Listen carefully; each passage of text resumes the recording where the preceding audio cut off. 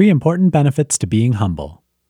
In a world where everyone is constantly trying to prove themselves, there's a lot to be said for humility.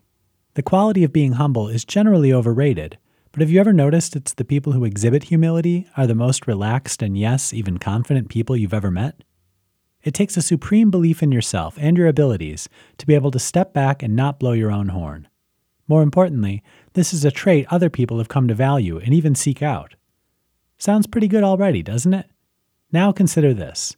Being humble is actually good for you. How? Humility helps create better relationships. If you've ever been part of a group, you already know there's a particular dynamic to the relationships within this gathering. Whether the group is of social or business nature makes no difference as the hierarchies remain much the same. Being able to work within this group becomes dependent entirely on the personalities of the people within the group.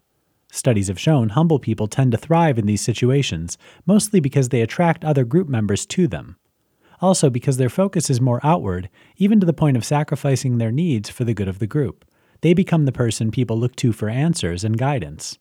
The egotistical person is generally the one merely tolerated and even left out. Humility allows you to shoot for the stars.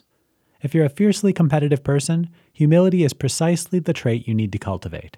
For CEOs, both qualities have proved necessary to those who would succeed in such a high position. Why? Simply put, humility is what softens those hard edges found alongside the competitive spirit. Humility is what makes people still willing to follow you as a leader, where a competitive spirit alone might seem off-putting and even undesirable. Humility leads to better physical health. This one might come as a surprise to you, but think about it this way. People who enjoy a great deal of humility very rarely experience the conflict in relationships other people do. Relationship stress is one of the most significant contributors to adverse health outcomes, such as heart disease and a whole host of other physical ailments. In fact, it's been theorized that those low in conflict recover faster from illness and even have more robust immune systems, keeping them from getting sick in the first place, a fact proven by various studies.